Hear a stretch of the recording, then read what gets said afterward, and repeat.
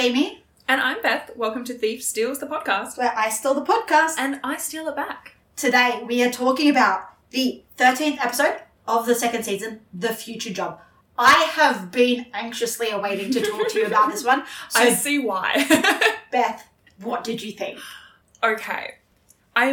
There are a couple of things that I really want to start with, and I can't decide which one I want to start with the most. They're both silly. Okay, perfect. Okay, first of all, there's a Bethany in this episode. Bethany Noble. That is a motherfucking vibe. I don't see many Bethanies in media. No. But ever. What a fantastic, character. Yes, I also think, in another life... I could see you wearing that blue fringe jacket, not gonna lie. Yeah.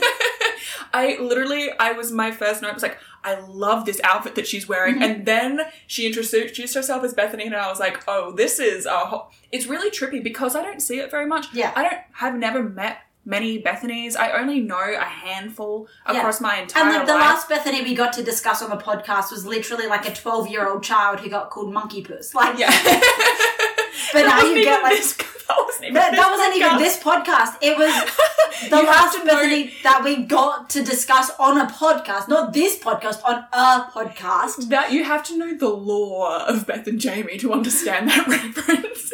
But anyway, so I was like, that's a motherfucking vibe. But it is very trippy because every time they said my name, I was like, what? And it does kind of pull me out. So rip to anyone whose name's something like Chris or Steve or Dave, because I'm sure it happens to you all the time. The other thing that is just silly, and did make me giggle. This is a supernatural thing, so I am sorry.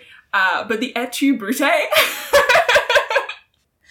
did make me laugh. I realize it's entirely unrelated. It's not even really supernatural. It's that's the divorce. It's like the divorce, which is supernatural lore. Season 17. But it's the internet seasons. Yeah. We're not even talking about actual supernatural here. We're talking about the internet seasons, which is a whole other thing. Yeah. Anyway, so I did just straight off the bat get those two silly little things out of the way. And then obviously the most important thing to talk about this episode, in my humble opinion, is Parker. Yes. But also another Beth, her actress, Beth Risegraph. Did I remember that correctly? Amazing. Her performance. Yes. Phenomenal. Fucking, she deserves all of the accolades. She was killing it. The fucking scene where he's doing the cold read of her in the audience. What is amazing about this is that I knew exactly what was happening without the whole, explanation they do where they break down her facial expressions. I was like, oh, she is so fucking good. Because not only is she is acting as Parker, obviously, but she is also subtly, but not quite subtly enough that it's not perceptible, doing those tells. I was picking up on the tells. I didn't catch all of them. No. That they then, picked but out. They do. But I picked out enough of them to be like, okay, I can see how he's doing this, but I also see how she doesn't get that he's doing this. And so then when they do the breakdown and they point out a whole bunch more of her tells that I didn't even pick up on, I was like, my God, this actress is so good. She's just phenomenal because, you can see some of them, but you don't notice all of them. And then, when they point them out, you're like, my God, she's good because, the layers here. Yes. Because it's not like she's just acting as a cat. She is so specifically doing these exact tells at these exact moments, but they feel in character. It doesn't feel like she is specifically doing. It's choreographed. Yeah. Her face is fucking choreographed. She knows exactly what tells she needs to do for each piece of information so that the scene later on makes sense. But she's doing them subtly enough that they're not pulling you out of the scene. It's not there's she's no clearly over dramatization. No. It's that perfect balance between obvious enough that if you are specifically looking for them, you see them, and not obvious enough that if you're just watching without being critical, doing analysis, or actually specifically looking for it. She just looks like a person who is going through this emotional... And this is the thing. This is why it's so good. Because it is such a fantastic example of exactly how these things work. Exactly how these scams are run. Sorry, I've just gone on an absolute tangent. Go. But I'm loving this. This particular villain. Yes. Now, obviously, the point of leverage is that, like, they show you this shitty person who is taking advantage of, like, normal people who don't know any better or, like, whatever, and they tear them down a peg or they, you know, destroy their entire lives. One of the two. Yeah. Depending on how shitty they are. This guy in particular, absolutely, like, my literal second note of the episode is what a piece of shit. Because it is immediately apparent what he is doing. He is playing on people who are in the most vulnerable positions of potentially their entire lives. People who are amidst grief, people who are so desperate or lonely or scared or any of those things, and all they want is some validation. All they want is like a little shred of something that feels like something they can hold onto from either someone they've lost or to help get them through whatever time they're in, a little shred of hope or something just to make them not feel so alone in this huge vastness that is life and the universe. And like, he is preying on that, and he's not only preying on that like just for kicks. He's not just saying this shit for like a power trip. He is stripping them of their life savings, of their homes, like he's running fucking credit checks, which by the way, how the fuck was he doing that? I'm still not sure. But I mean, you can do it. I mean, yeah, but it feels like it should be harder. It feels like, unless you've got someone like Hardison running the background, it feels like it should be harder to get someone's credit score information.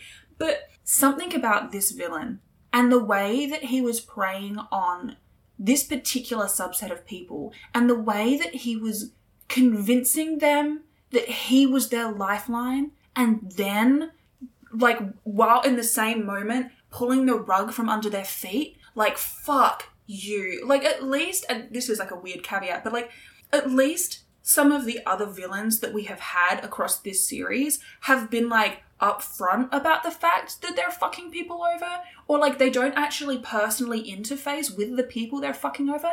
But this guy looks at these people in their face, he sees their vulnerability, and he in his mind is going, fuck yeah, score. This one I can get another 5 sessions out of before she bots. Yeah.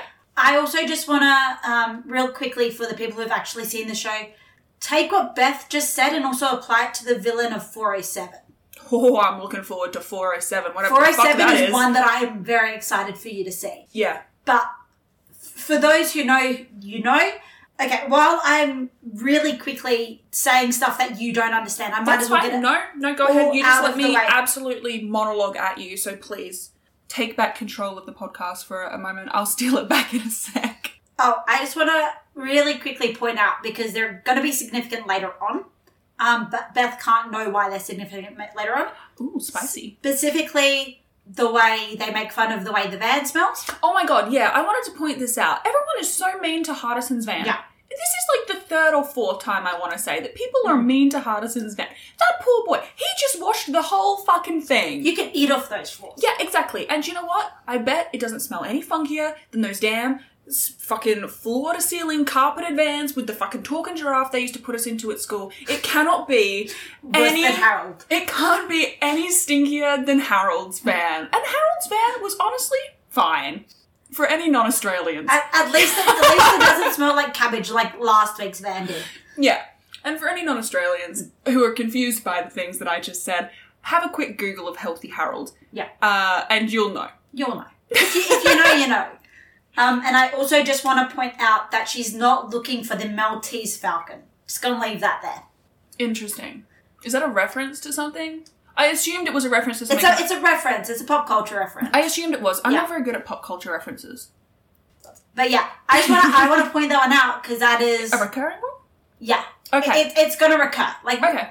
We'll get another reference to a Maltese falcon down the line. So I just wanted to point out that this is the first reference that we get. Oh, okay. Obviously you can't tell me spoiler stuff, but can I ask, is it like the next time it's referenced, is it like an intentional throwback to this episode? Like, is it like another Parker Heavy episode or something where it's like you have the same reference and it makes you think back to this one kind of thing? I couldn't tell you. I don't know the intentions behind it. Okay, so it could just be random. And we'll be able to discuss it more when it does recur. Okay. But at this point, I don't want to give you any more information because it is... Like, it's not just like another throwaway thing. Okay, the next time it comes back, it's actually... intention. Yeah. Okay. I just wanted to see if it was just like, oh, we get this mentioned twice, but it's kind of irrelevant. All right. That's okay. But yeah, so I I wanted to point those two little things out because they will be relevant later on. You don't know why, but they will be. I trust you. I just want to point them out because, yeah. Anyway, you wanted to steal it back once I was finished doing that. So go right ahead. Continue on with your rant. I want one thing from the rest of this series. Yeah. I've just decided. And I don't think I will get it, which unfortunately does mean I will be permanently disappointed. Yeah. However, what I want is for at some point the gang to have a pet gecko named Frank. And I want him to have a little hat. It's all I want. I just want at some point to, like, in Nate's apartment or, like, in whatever, you know, wherever they end up being in, like, seasons from now or even in the fucking reboot. I want a gecko. I want his name to be Frank. And in just some sort of weird Nate coding, I just want him to have a little hat. Like, in my mind, do you remember those lizards? We don't get a gecko. Do you remember those? But we do get a turtle. The turtle's name is not Frank. Okay. But we do get a turtle. I'll accept an amphibian of another... Is a turtle an amphibian? Or are they those other ones where it's like... Am I crazy? Is a turtle an amphibian? I don't know. Lizards aren't amphibians. Wait. Reptile? Yeah. I'm just fucking Googling this. Please don't listen. I sound like the biggest dumbass. I'm leaving all of this in. That is a threat. Please don't.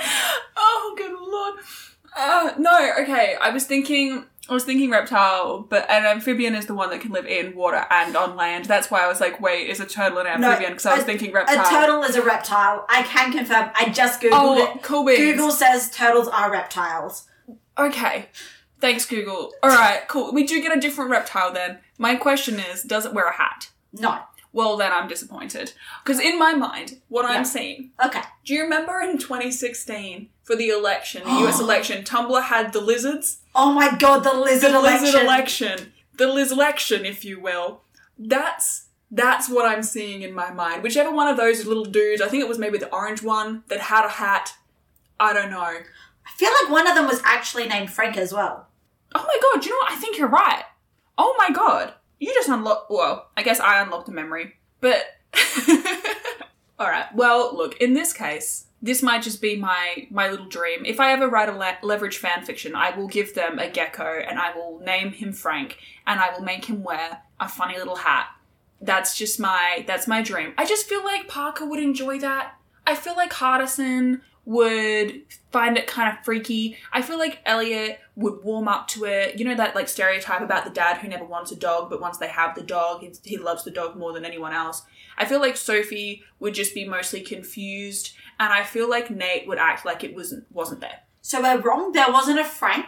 There were 4 lizards that were in the running. Uh-huh. There was Richard Tooth, Deborah, Mop, and Rick. That's right, because Mop won, right? Mop won. Mop won, yeah. Mop was victorious. Yes. Did any of them wear hats? All of them. Oh my god, okay. Well, there you go. I just want... Oh my god, all of them. Wait. For reference, I've just shown her a photo of the 4 candidates for this is so Lizard funny. Election Tumblr 2016. Why does Deborah give me Sophie vibes? If you haven't looked up Lizard Election Tumblr 2016 recently, do it. It's free serotonin. You might as well take it at this point. Oh, that's so funny. Anyway. Moving on. Moving right along. Okay, so I already kind of mentioned Parker. We're going to talk a lot more about her this episode, I am sure. But I very briefly want to talk about Elliot and about Hardison, and specifically their reactions after Parker has had her moment and she's come back to Nate's apartment. I'm assuming we're going to get back to Parker and her reaction eventually. Absolutely. We will do an absolute deep dive into that. But I very quickly, before we do, and get completely sidetracked for probably the next hour, I want to just touch on this bit. So we're doing the light stuff, like the murder threats first. Yes, exactly that. Okay. So the fact that when Parker gets up and leaves, Hardison immediately is like, he should be shot. I was like, I think that is the first threat of violence properly that we've had from Hardison. Also, correct me if I'm wrong. I think it is. Like, we've had Hardison, like, pull a gun on Elliot before. That was in the pilot. Yeah. But he's pretty swiftly disarmed by, like, a Nate Elliott team-up thing. Yeah, and I would argue that, like, honestly, knowing Hardison as a character, like, that the pilot is the pilot. Yeah. And I kind of feel like most pilots can sort of partially be, like, disregarded in terms of characters because they don't actually 100% know who the characters are yet. And we haven't seen Hardison hold a weapon, like, competently at all since. No. Like, even in the pilot, I think you could argue that the gun is a pretty empty threat. Like, yes. I don't think Hardison really ever had any intention. Mm-hmm. I think it was just there because he knows what Elliot can do and he felt like that was what he needed to... Yeah, but, like, not only the fact that he's threatening violence, but also the way that he says it, like, that line is... like, Hardison is often the comic relief. That is the most serious he's ever been. Mm-hmm. That I, like... And that we have had serious moments with Hardison, yes. But the particular way that line is delivered, and credit where credit is due, like, Aldous Hodge, that delivery felt guttural. Like, it felt like he believed that. Like, it wasn't like a flippant, like, oh my God, I'm going to kill him. Yeah. It's like no, that man deserves death. And I was like, holy shit. But then also Tara's reaction to hearing him say that is like, it's very minimal. It doesn't linger very long. The shot changes pretty quickly. But from memory, she does kind of look at him like she's surprised. Yeah. Or like she's like, oh, that's a pretty strong reaction to have. I think she doesn't quite understand just how loyal they are to each other at this point. Because, like, and also, like, Tara's reaction in that scene is like, damn, he is good. Because, like, that's the other thing. You've got to remember that this is Parker. Like, he is reading Parker. Parker miss, I think... Parker showed an emotion. I think it was even a human one. But she's not a character that is easy to read. No. So, like, Tara is almost impressed that he managed to read her. Mm-hmm. And here's the thing. I think that part of the reason why Hardison is so particular about it is, yes, because of loyalty. Also, particularly, it's Hardison, and we know that there's, like, a Hardison-Parker little... romance undertone thing going on. It's been there for over a season at this point. They've kind of cut back on it a bit in this sort of second season. It's a little more subtle. But I would still argue that like the audience is aware of it, right? And so you know that there are probably some like more deep-seated emotions for him rooted in her happiness and well-being. But also, if anyone is going to know anything about Parker's background and what kind of like, for lack of sort of a better terminology, like skeletons she might have in her closets, it's going to be Hardison. Is the skeleton named Jimmy Choo? Anywho, so if anyone is going to fully comprehend just how deep those words are cutting her, it's going to be Hardison. Because even though I don't think that he would have had necessarily... Actually, do you know what? I take that back. Her brother died. There is records of that. Yeah. There will be records, like hospital records or at least ambulance records and like death certificates and everything. He might not know the full story, but he would probably know that she had a death in the family early on. The only reason I could imagine that he wouldn't know that would be if it was so long ago that the records aren't digitized. Yeah. I think it's kind of 50-50. I think there's a chance that he knows, and I think there's also a chance that he was also blindsided by that. Mm-hmm. Yeah, but and even if he was blindsided, like he still knows more about her history because of the stalk job. Yeah. And like he has been more personally involved with that part of her life than anyone else. And so for him, like I think he has a deeper understanding of who Parker is, or at least what her experiences have been, because she has been so flippant with everyone else. And he is the only one, up until this moment, that has really gotten to see her be that vulnerable. Because really the only other conversation that she's had where she's got to this point was in the stalk job. Yeah. And Hardison was the only one there. And my read of his character is that he wasn't going to share that information with anyone. That was a conversation between the two of them. Mm-hmm. That shit wasn't going anywhere. It wasn't relevant to... anyone else. It was something deeply personal... and it wasn't the sort of thing that would impact the job. So therefore, no one else needs to know that. Exactly. She shared that in confidence. He's not going to tell the rest of the team. Look, while we are talking about Hardison in this episode, I just want to say, like, why does everyone else get the really fun jobs and he's sitting there individually altering fortune cookies? Like, Elliot gets to tow his car. Mm-hmm. Like, Parker gets to pickpocket him. I have never seen Nate as happy as I did when he got to almost hit that guy with a car. Like, you know what I mean? Like, yeah. Actually, I do want to, while we're on the topic of Hardison, he really got, like, this was a Parker episode. Yes. No fucking doubt about it. No two-way, no question. It's a Parker job. Mm-hmm. But, my God, did they show him off. They, like, when they're doing the taping or whatever, and so Tara is in the room, and, like, Hardison is feeding her the information, and Elliot is, like, breaking into cars and shit, which, hilarious. I love that they're all on the case, like, doing their little bits and pieces. Mwah, perfect. Chef's kiss. It was fantastic.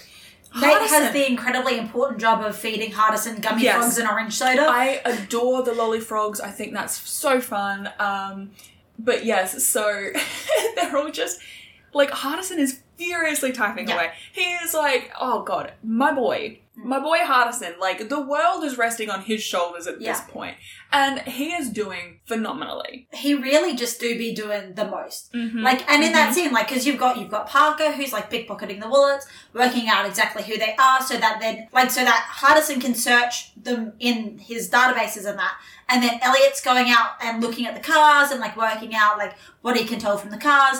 And then you've got sort of Nate, who's just, like, running moral support and, like... Yeah. And then you've got Tara. We need to talk about Tara. Tara is sitting in that little room getting all of this raw information from everyone else. Mm-hmm. Like, you know, the financial magazines in the back seat, the little breast cancer ribbon on there, the terrible care. She's putting together. All of the clues together. Mm-hmm. She's synthesizing it into information that could feasibly be coming from ghosts. Yeah.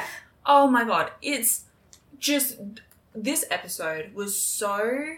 intricate. Like, it was crazy. I had a note, actually. I was like, I know that this is not the first time that they've gaslit the Mark, but by God, the gaslighting in this episode is something fucking else. Like you were saying, like, the fortune cookie and shit. And it was so funny because, like, when she was doing the reading or whatever, and she was saying all these things, I'm like, I know that they're going to show me a montage. Yeah. I knew it was coming. And I was, like, trying to figure out how the fuck... I was like, what? How is any of this... possible. Like how are you gonna ensure any of this happens? And then, like, watching it all unfold, I was like, you cheeky motherfucker. You know, and it was so funny to me that, like, they had planned this, like, his entire day. Yeah. Like, even to the point of the fucking fortune cookie. Yeah. I just, like, who does that?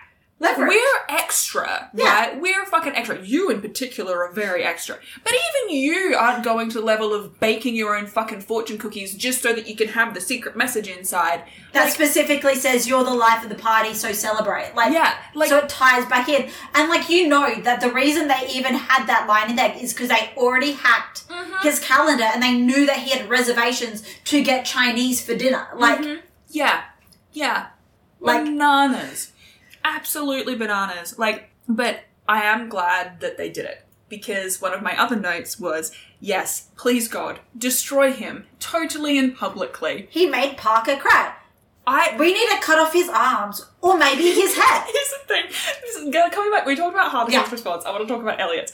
Because I literally had a note, and it was like, if I was Parker, I would be furious. And this is after she's gotten really upset. She's come back to Nate's. She's lying on the floor, which, relatable mood. Yeah. And they're showing her the scenes, and they're sort of pinpointing all the bits that he would have picked up on to do this reading. Yeah.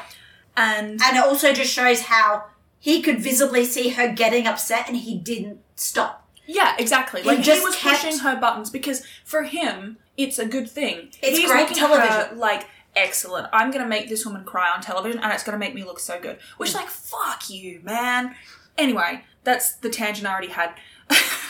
But her response being like, I literally wrote, if I was Parker, I would be furious. And then as I finished typing that, she was like, cut off his arms and his head. I want to kill him. Could we make that happen? And then Elliot being like, I mean, yeah, I could do that. It was so funny. He was like, yeah, I mean, and also just like the cut off his arms thing is in direct response to Nate saying, now we know what he has up his sleeves. Mm-hmm. And her response is, cut off his arms. Let's just cut off his arms. Hilarious. I'm obsessed with this. I love that Elliot was really embodying that, like, you know that old meme where it's just like, what if we killed him? Haha. I mean, unless, and it's like the side eyes. Yeah. Like, it literally gave me that energy. And I was like, I adore, like, not only. And also, this is so significant considering Elliot's been pretty heavily, like, no killing since he joined the team. Yeah, he's very much like disarm and like knockout. Like, yeah, I can't think of unconscious. What's the word I'm looking for? Disarm and I keep thinking deactivate, but that's definitely not the right word.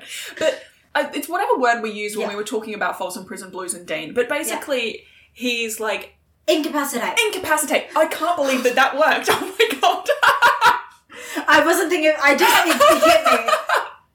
I was like, disarm. Yes, disarm and incapacitate, but not kill. Yeah. And not, like, permanently maim either. No. Like, it's all recoverable injuries.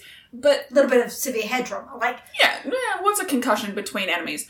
But absolutely nothing. But to be fair, we're not watching Supernatural, so. Exactly. So, anyway, yeah, like, having him immediately be like, oh yeah, I'd kill this man for you. So not only is it a really fun reminder that, like, oh yeah, these people are not actually morally, like, good necessarily, but it is also just, like, such a fun little way of him being like, I can't believe, like, he upset you, I'll literally kill him. And it's not even like a, haha, I'll kill him. It's like a, no, do you want him disappeared? I could do that. I could make that happen. I know people. I will put my hair in a ponytail, and I will get this shit done for you, my friend, who he hurt. And I'm like, aw, found family. Like, he's literally threatening murder. And I'm like, aw, that's so sweet of you.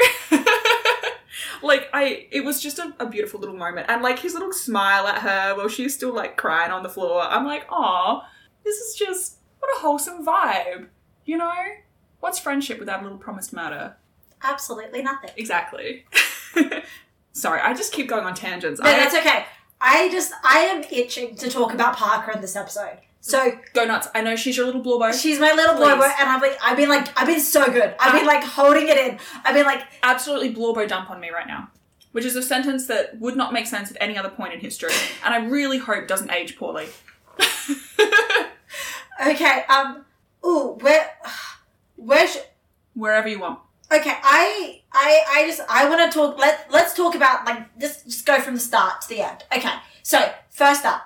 The reveal that Parker has a brother who died and that she feels responsible because she taught him how to ride the bike that he was... Fucking Dean coded.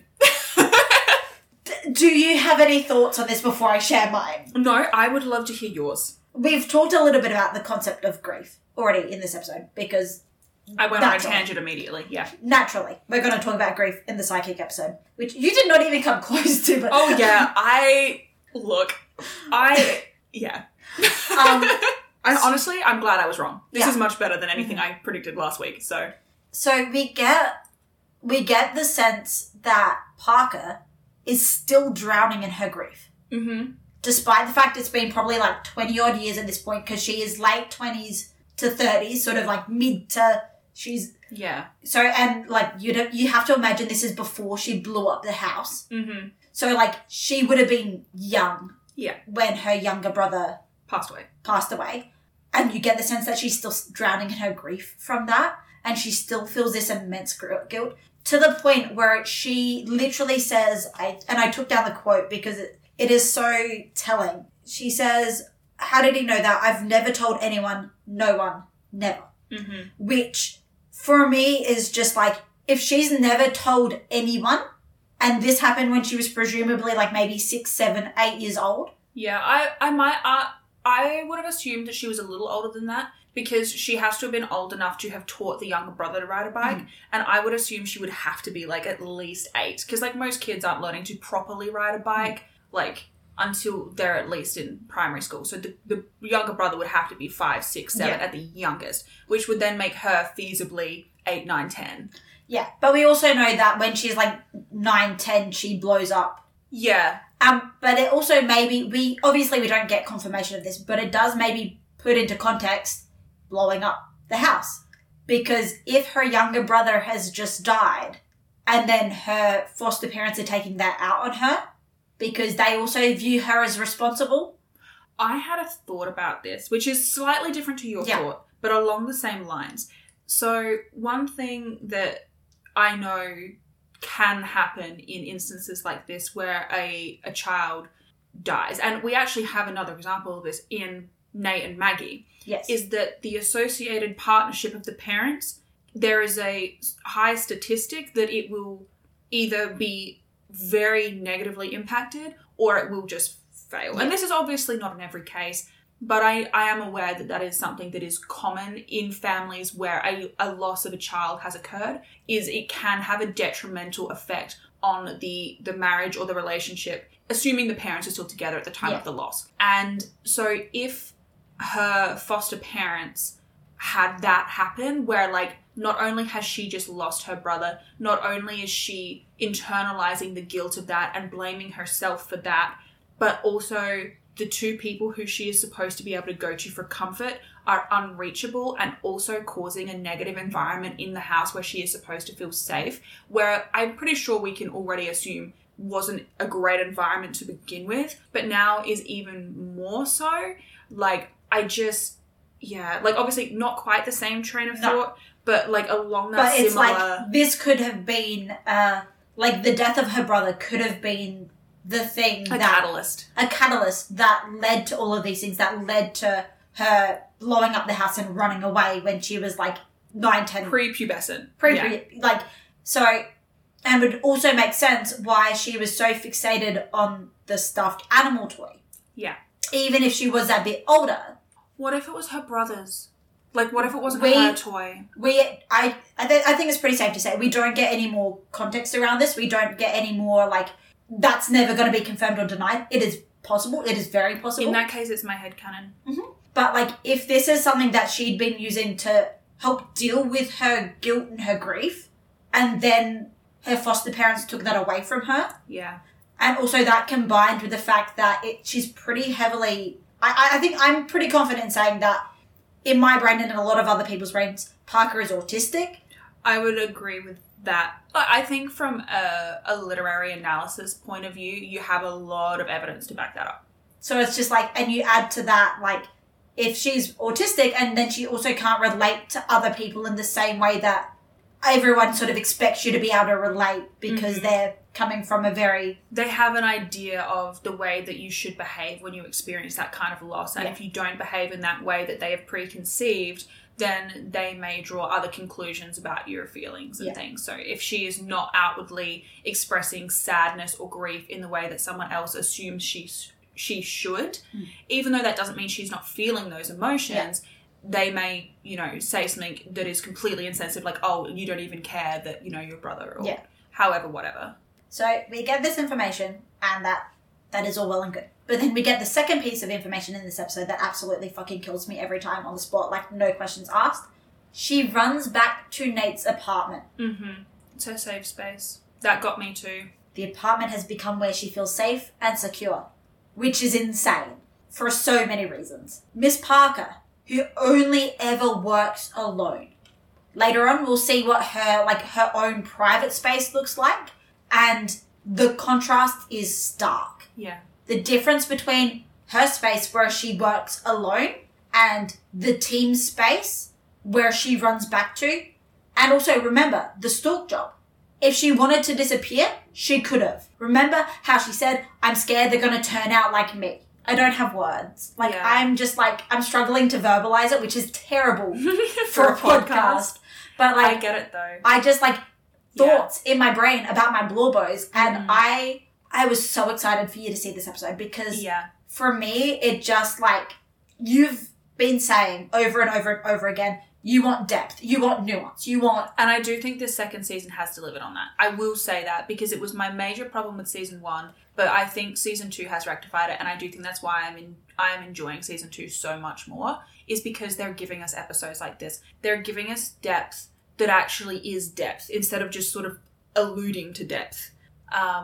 And yeah, this in particular, especially using this reveal of Parker's past and then applying that to the present, particularly in an episode titled after the future, I think is just such a fascinating and complex use of the structure of not only narratives but also time itself. Because this is potentially something that, even though obviously it still deeply affects her, is something that she probably doesn't actively think about a lot. Like, for obvious reasons, because she can't let herself dwell in it, because it's too hard, it's too painful, it's too personally distressing, right? So for her to be functioning day to day, she just can't touch it.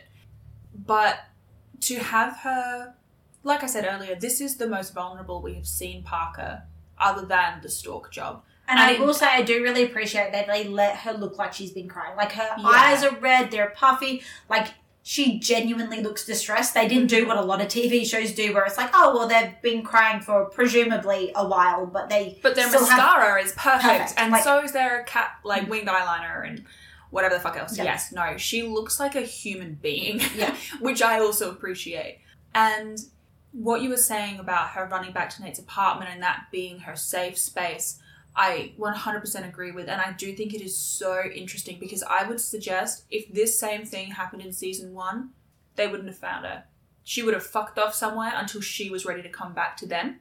But in this instance, not only does she go back to where it's safe, but she goes back to where she knows these people will find her. Mm-hmm. Like, she goes somewhere that she knows that they will come back to, because not only is the actual physical space her safe spot, but they are her safe spot. Like, she knows she is safe with this group of people. And that is what allows her to be vulnerable. Because you can't be vulnerable like that with people who you don't trust, because it's a vulnerability. Like, you can't allow yourself to fully... Like, I mean, you can get upset in a room of people you don't know. I'm sure that happens all the time. It certainly happened to me.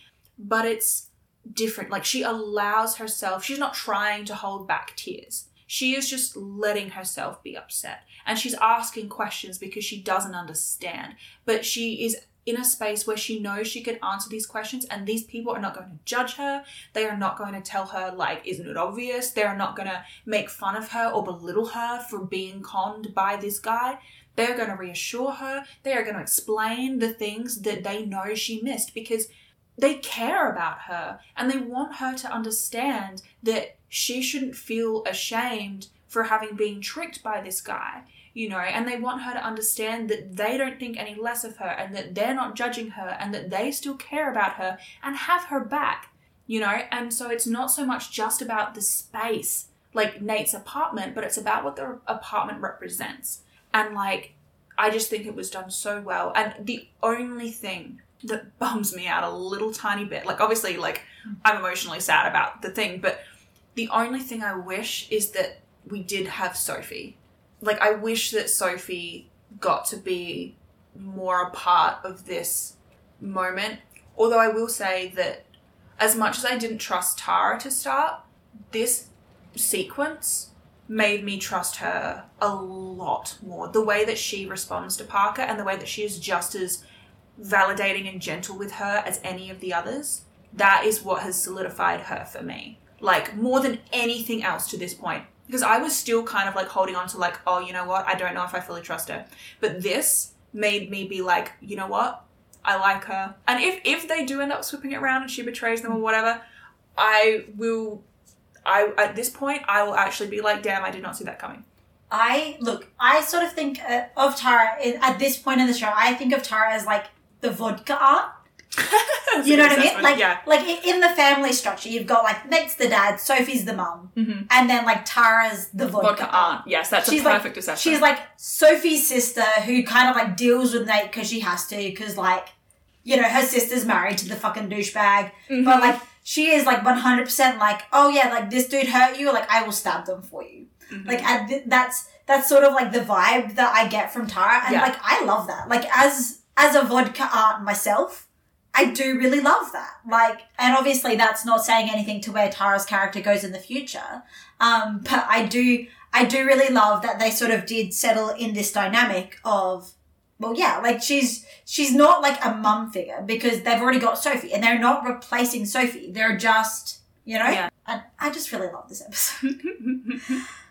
No, I see why. Like, this one, it's a really good episode, just in general, like, of media, of leverage. But particularly because I know how much you love Parker, like, I 100% see why this episode for you is, like, so specifically, like, an essential part of the Leverage viewership. Like, I get it. I see it. And I said to you before we started recording, I don't have many notes on this episode that I've actually taken and written down. And that isn't an indicator of whether or not the episode was good. Like... Because it's not about moments, it's about concepts. Yeah, it's about... There is not so many, like, one-off lines that I wanted to note down, and there's not so many particularly, like, camera angles or, like, this or that I wanted to, like, specifically have notes on.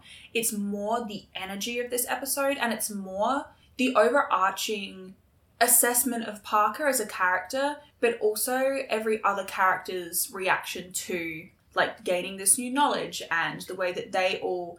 Like I said, I have never seen Nate happier than when he almost hit that guy with a car. And I have to, and like Elliot driving the tow truck, and like, I have to assume that all of them, they're doing the con because it's their job and they were already going to do it. But I think that they derive that much more satisfaction from it because... And this dude was a dick to Parker, and so like now we're going to fuck his shit up. Exactly. And like I said, like before, they gaslight their marks a lot, but never to this extent. And I have to assume that they're going the extra mile because of what he did to Parker. And also never with this much joy. Yeah, there's so much, like, exuberance from the team in this particular con. Yeah. And I have to assume it's because they have something personally attached to it. In a different way, like, obviously, like, Elliot was extra attached in, like, the tap-out job, you know, this kind of thing. But this is different. This is like, oh, you came for our girl. Yeah. And it's like the mark made them an enemy. Like, immediately. Like, they were already going to fuck him over. But now they're fucking him over for the sake of, like, the client, but also for the sake of their bestie. Which we haven't even talked about. Another Parker moment. I am all over the place that Parker gives the client the money. Am I correct in assuming she just gave them her own money? No, they found the bank robbery money. Okay, I wasn't sure if that... Because I liked the little bit with Hardison where she was like... he who looks for money shall find it, especially if he's a thief or something. I was like, that's really cute. And their little, like, high five moment, whatever. No, they did find the money. That is what's implied there. Obviously, we don't get, like... Yeah, because I couldn't decide if I thought that they actually had found the money or if Parker had just taken from her own stash. Because I was like, that, personally, I was like, knowing what you've mentioned to me before about how Parker just loves money and just, like, has cash everywhere and that's, like, her thing that she likes, I would have been like, I was like, oh, damn, did she part with some of her money? I mean, she did part with her money. She found it fair and square. Like, yeah, I mean, that's true. I guess it was still her money that she was giving up. So there are sort of, like, there are two ways you can read this scene. The first is they did find the money, and then out of that money, that's what she gave them. The second option is she paid them out of her own money, and now her and Hardison are just messing with Elliot, which is also very possible. Fun. Yeah, that's why I couldn't decide which of the two I... Personally, I sort of lean more towards that they did find the money, because, like, you know, they're my poor boys. They can do anything. Yeah. But it is so significant because this is the first time I think we really see Parker relate to the client. Like, this is the first time we see Parker actually have this very, like, emotional and empathetic connection with the client. Like, because there's a reason they don't invite Parker to the client meetings. There is a reason that she doesn't do the interviews with the client at the start. Like, she doesn't... It's like in The Wedding Job when she, like, insults the bridesmaid, like, so unnecessarily and kind of cruelly. Like, you know, and whether or not she sees it that way, like, there's a reason that Parker is not usually the interface. And, like, the entirety of the, is it the juror job? Or the... Juror number 6 job? Yes, with Alice White. And, like, the whole purpose of, like, that episode is to, like, train Parker to be able to have, like... a human emotion. Like, and connect with people and be like, able to... casual social interaction. And, like, so, yeah, obviously... this is going to be something that's ongoing for her character. Like, it's not a new development. No, but it is a significant moment in that development. Oh, yes. It is the first time... It's a milestone. Also, it's very clear and obvious that, like, she wasn't asked to do this. This is something that she has done because she wanted to do it. Because she connected and she felt for and she had this empathy for the client. Which, like... I don't think we've ever really seen before. Like, Well, she doesn't usually interact with the client themselves, not in a face-to-face. In fact, I'm struggling to think of more than one other time. The only other one that's springing to mind is recently when she tagged along when Sophie wasn't there with Nate. And I feel like maybe there was one instance in season 1, relatively early on. The only one that I'm really thinking of is in The Wedding Job, where she doesn't connect with the client, but she teaches the daughter how to pick locks. Oh, yeah. Yeah, so she often connects with kids. Yes. Again, same like the stalk job. Yeah. Everything comes back to the fucking stalk job. Yeah, because even the stalk job, she doesn't connect with the client. She connects with Luca. And she connects with all of the orphan children. Good Lord, she really is Dean-coded. Like, I know she's Cass-coded, but she's really Dean-coded too. Okay, well, look, while we're between points, I do want to quickly just mention some things real quick. Because I really love I've got a couple of rapid-fire things if you want to trade off. Let's trade off. I just want to say Parker's wig is very Alice from Twilight coded. Oh my God, you're so right. I did not put that together, but yes, you're 100% correct. Very Alice from Twilight. I also want to make a note. I feel like getting their faces put on TV, maybe not the wisest move for the team. Maybe not. Like, this is very nitpicky. Yeah. But also, guys, I think what they're sort of banking on is not many people watch it. It's very DIY. Yeah, it's not a major network show. Like, that's kind of the point. He's trying to get out of this to get into like more major networks. But yeah. I will say though, I do love the graphic design. Oh my God. Logo. It's so bad and I love it. It's like the worst thing I've ever seen, but I love it. So it reminds me of the 3-Day of the Hunter job in the Oh my God, yes. The set designers are having too much fun with this shit. I also love that they minorly electrocuted him. I just think that's so fun. I also love the moment where they're discussing it and like Hardison's like, well, he had me rig the table with a mild electrical current. And it's like, yeah, it sells the bit. And like Parker's like, I approved. And then Elliot's like, if Parker agrees, you know you're doing something bad. Like, so funny. Also, like, it does feed into the Parker is obsessed with tasing people. Like, it does. Damn. The layers here. I have a note that I don't remember what it's about. I have a feeling it's relating to something that the Mark said to Tara, where he was like, oh, it doesn't matter. Something doesn't matter. And I just wrote, bro, it kind of does matter, but I don't remember what matters. I don't remember what the matter was.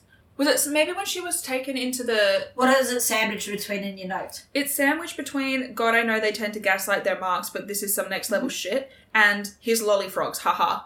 Yeah, so that would be, I would say that would be in reference to the bit where he's like, oh, don't worry about Wilson, like Wilson, Miss Noble will be taking over, like... I think maybe, oh God, no, I think it's something to do with the ethics of it. Like, I think it's like... Well, there's literally the quote, like, the Wilsons of the world. Why? Because of Wilson, the Wilsons of the world don't matter. Yeah. You and I, we're special. Like, I feel like there was something else there that I just assumed I would remember, but I clearly haven't, so... I'm only assuming it's that because they literally say... And it's also sandwiched, but it's when they're, like, originally going... I think it's when she's in the control room, but I don't know if that's what I was talking about. I think it's something to do with the ethics of it. I think it's like... Wilson comes up, like, in the mid-show break, and he says something along the lines of... Like, wow, you're really killing it. Like, is she for real? Yes. And then he goes, who cares? They're eating it up. Yeah. Basically. Yeah, and I think my point was something to do with the ethics of it. I can't fucking remember now. I need to take better notes. I've also got a note that just says, oh my God, with 2 crying emojis, and I don't know what that's about either. I just need to have less faith in my memory. Oh my God, 2 crying. Okay, so let's just play Beth Notes Bingo. You give me a note out of context and I try to guess what it's about. Right, so my note was, oh my God, 2 cry laughing emojis. The previous note is, oh my God, where did this kidnapping come from? And the next note is, LMAO, what if Mike was anaphylactically allergic to peanuts, Nate? What then? You've just completely, because that was not what I thought I was like, I think, oh my God, 2 cry laughing face emojis was going to be attached to... Are you attached to those overalls, Phil? I did love Nate as Phil, actually. As far as Nate with a bad accent and a stupid hat goes, I did like Phil. Yeah, but okay, so the kidnapping coming out of nowhere, the conversation right before that is like, Tara says, like, I only wish I could have given you more, and he goes, no, like, are you kidding me? Like, save it for the pay-per-view. I'm starting to rethink this whole network network deal. And she's like, well, the executives are still coming, right? And he's like, absolutely, they're coming. And then he gets kidnapped. Yeah. So I don't know where, oh my God, 2 cry laughy face emojis is going to come from in there. I don't know why I had the laughter. I'm wondering if maybe it was something to do with the scene at the end when they're chatting to the clients. I've got no idea. I can't remember. Because the only other thing I can think of is a moment that I do really particularly love in this episode, and that is when Kuzon is giving the speech of, me and my business partner embarked on a short-term, high-return business venture, but unfortunately, before I was forced to spend some time in upstate New York. Yeah. No, look, I've got no idea what I was laughing at, but I do stand by my point, which is when Nate is talking to the clients and she's like, you know, I knew it wasn't real or whatever, I just really wanted to see him again, and Nate's like, you will see him, and it'll be like in a mannerism or something, and I was like, that is so sweet. You will see him reflected in your child. Yeah, exactly. And I was like, that's a really beautiful thing to say. But then he was like, it'll be like the way he spreads peanut butter on his toast, and I literally was like, okay, but Nate, what if Mike was anaphylactically allergic to peanuts? What if, like, what are you talking about? You could have said anything. Why did you go for a very common deathly allergy? I don't... Like, I stand by that. Oh, when she gives them a hug. He gives her a hug. And she reciprocates. Yes. That is significant. Yeah. That she doesn't, like, she doesn't, like, pull away or, like, stand there she doesn't pull away. She doesn't freeze up. Like, she's shocked and taken aback, but then she returns it, which is, like... Huge for her. Huge. Like, Parker doesn't hug. And that is significant. Like, Parker is not a hugger. She is very me-coded. I am also not a hugger. So, like... Jamie only hugs people when she's drunk. I'm not wrong. That has been one time. You have no supporting evidence other than one occurrence of that. And any other time that I've been drunk, I have not been a hugger. So, I was very emotional on my birthday. Okay. But Parker is not drunk here. She is returning the hug. She is not drunk. I don't think we ever actually see Parker drunk. She might be a hugger when she's drunk. Who knows? Headcanons. But no, so yeah, significant moment. She's hugging. Mm-hmm. Willingly. Yeah. Kind of. Wasn't her choice, but she still... She didn't initiate, but the fact that she reciprocated is a huge thing. Yes, 100%. I also just really want to quickly mention the line, we didn't give her that scar, right? Yeah. Yeah. She should... What I love about that, actually, is that Tara has, like... she's weaved a story that is obviously false, but she's weaved it in a way where, like, if she needed to prove that, like, she's actually used something that is a physical thing that she actually has and can't change. Yeah, as part of the story, so that it adds more credence and believability. Fucking genius, genius. She's so good. Like, I see 100% why Sophie recommended her. Mm-hmm. Because between this and was it last week where she basically conned that guy by, like, literally just sitting there and eating his food? Yes. Last episode. Fucking impeccable. Uh-huh. She is so good. Mm-hmm. So good. Like, I've always been impressed with Sophie, but holy hell, Tara just, she is knocking shit out of the park. And actually, kudos to the writers for doing it this way. Because, like, we're talking about the character, but, like, the people who are actually actively creating and, like, writing this character, fucking I love genius. That they make... She's distinctly different from Sophie. Like, she is not Sophie. No. They're distinctly different. They have different methods in terms of, like, how they con people, in terms of, like, what sort of, like, things they use, in terms of what skills they have. She's not a copy-paste Sophie. They are not she's not a discount bin Sophie. Like, she's more sort of, like, you know, Sophie is very, like, emotional, touchy-feely, like, Sophie cons people by, like, getting them to like her. Mm-hmm. I feel like Tara cons people by getting people to either, like, respect her or fear her. Yeah. Like, either she is a threat somehow. Yeah. Like, even in the first episode with her, she was a threat to their con. Like, and so, like, they have to involve her to an extent because she's, like, constantly threatening them. Yeah. Even though it appears like she's not. Like, I feel like Sophie, Sophie draws you in, whereas Tara makes you follow. Like, that's a really good way of putting it. Like, whereas Sophie always goes for the heart con, she's always trying to con people based on like their more emotional sides. Yeah.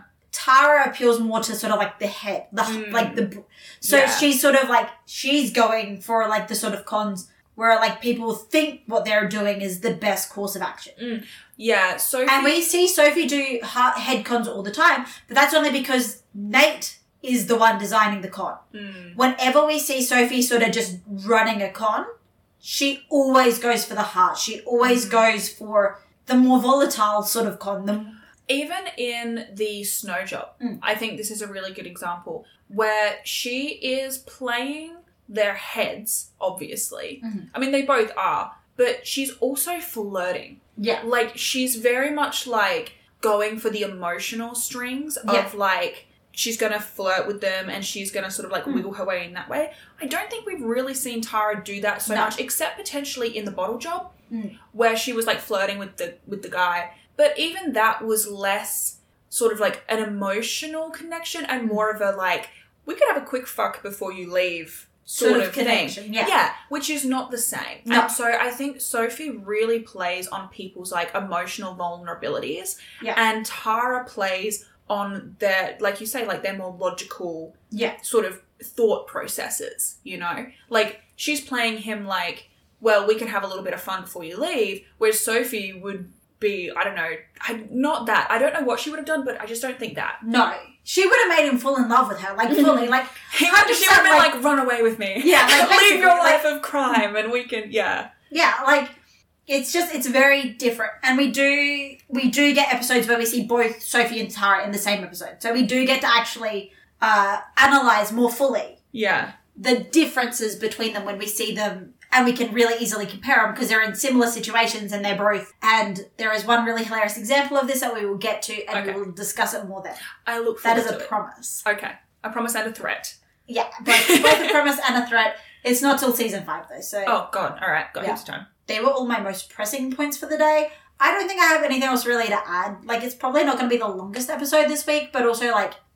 There wasn't a lot of plot to discuss. No, considering... And also, there was nothing really to critique. No. We've mentioned this, I think, at least on the Supernatural podcast. Yeah. I don't know if we've mentioned it here, but typically, the episodes that we both really, really like a lot, just because they're, like... solid episodes. We tend to have less to talk about, because neither of us are going, well, this was kind of shit. But, yes, no, I am happy to wrap up there if you're happy to wrap up there. Anyway, thank you so much for listening today. With that, Beth, what would you rate The Future Job out of 5? I think I'm gonna give it quite a high rating. I think I'm gonna give it a 4.5. Yeah. Look, if you'd done anything less than a 4 stars, I would have probably stabbed you. That's fair and valid. Or maybe just rigged up a table. Cut off my arms. Cut off your arms. Maybe rigged up a table with a mild electrical current to help sell the bit. Like, perfect. Yeah. I would expect nothing less from Psychic Jamie. No, so I really love this episode. It was really, really well constructed. Like, we didn't really talk about it, but from a like the writing and the cohesiveness of, I mean, we kind of touched on it with like the whole the way that they showed the gaslighting and like the montage and knowing that everything she was going to say, like I knew they were going to tie it in somehow. Like, it was just so well constructed. And then obviously we get the incredible emotional reveals for Parker, and then obviously we get all of the stuff with all the other characters surrounding her and reacting to that. And like I said, like the Mark this week, particularly, I don't know why, but for me, I was just, he really, really hit somewhere that I really, really hated. And I wonder if it's more, he didn't feel so removed from general society. I wonder if that's it, because he isn't some head honcho in a suit. Yeah.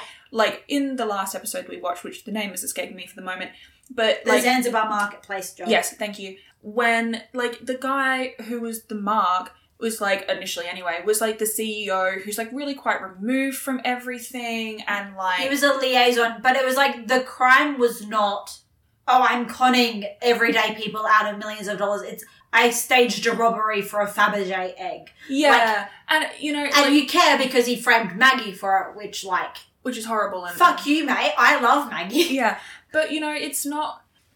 It feels less... He is not deliberately targeting specific people for the explicit purpose of exploiting them. No. Like, the villains are usually pretty removed, actually, from the people that they're exploiting. Something about this guy looking directly into the face of the person he knows he is conning, knowing... Like, he is literally... And also just literally, if Sophie and Tara were going to use their powers for evil. Yeah. And, like, it just, you know, something about this particular villain just really got me in my core. And I just realised I did miss a note about this week's villain. And I just really want to know, did he go back and pay for the Chinese food? Oh, yeah, what the fuck? He just ran out of there. I what know. A dick. Like, did he go back and, like, because if he didn't, then, like, fuck him, they should have just cut off his arms and head. Like, yeah, like, what an asshole.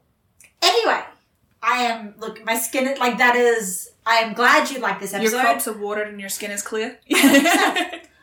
The next episode is called The 3 Strikes Job. Mm. It is the second to last episode for the season. Oh, God, I forget how short these seasons are. So, do you have any predictions for, like, where the end of the season is heading? Okay. Or, like, the next episode specifically, or... I know that you have said, and I can't remember if you said this before we started recording or not, but I know that you've mentioned that there is a lot of foreshadowing going on that you're aware of, that you're pretty sure I'm not aware of. You've mentioned none of it. Excellent. Absolutely none of it. That means it's good. I would argue that half of it isn't even really foreshadowing. It's the same stuff they do in, like, thematic. It's the same stuff that they have, like, Parker. Like, Parker in this episode, she points out, she's like, oh, like, this is where he records around warehouses and storage lockers. Mm-hmm. And then later on, they use the fact that they're all around There's a conveniently located storage locker. Yes. It's that sort of stuff. It's like we've been hearing, like, little whispers about what's happening in the background, but none of it is overt. Like, none of it is noticeable. It is just like the comments on Interpol and then Sterling being... Yeah. So I have no fucking idea where the end of the season is going. Like, as much as I recognise that, like, this season feels more cohesive than the first season, in my opinion, I would say that that's very much a character narrative that is much more cohesive. I don't think that the overarching plot, for me, at least as a first-time viewer, is any more apparent. Like, going into the end of the first season, you were like, you know, they've made a lot of references. And looking back, yeah, I understand how you could maybe predict it, but honestly, I feel the same going into the season finale. I'm like, I have no idea where they're going with it, but at this point, I trust that it will be good. Yeah. So I'm looking forward to it. In terms of next week's episode, I have to guess. Like, when we had the tap out job, I was like, okay, tap out. Like, I know... Wrestling, boxing. I have to assume, like, the 3 strike job. Yeah. 3 strikes and you're out. Like, I'm assuming it's got, like, baseball or, like, softball, like, something... Like, either that or it's some kind of, like... I don't know, this is going, like, I think it's got to be competitive somehow. Yeah. I have to assume, like, either maybe, like, a game show somehow. Yeah. Like, you know, if you think about, you know, American Idol or Australia's Got Talent or whatever, and there's, like, the 3 strikes and then you're eliminated. Yeah. Or they're going something really, really obvious and it's going to be some sort of... Wait, I feel like you told me at some point that there is an episode with Elliot and something to do with his hair, and there's, like, a shot where he, like, shakes his hair out or something. And I want to say it was to do with baseball. I want to say that that's happened. I don't know if I'm creating a memory right now. And that didn't happen. False core memory unlocked. But I swear to God, you've mentioned Elliot and baseball at some point. Have I? I'm pretty sure. I don't know if it was during a recording, but at some point in the last, I don't know, however many years we've been friends, I want to say that you've talked about Elliot and baseball. And something to do with his hair, like curly hair or like a dramatic shot of his hair or something. Like maybe he takes off a hat, like a baseball hat.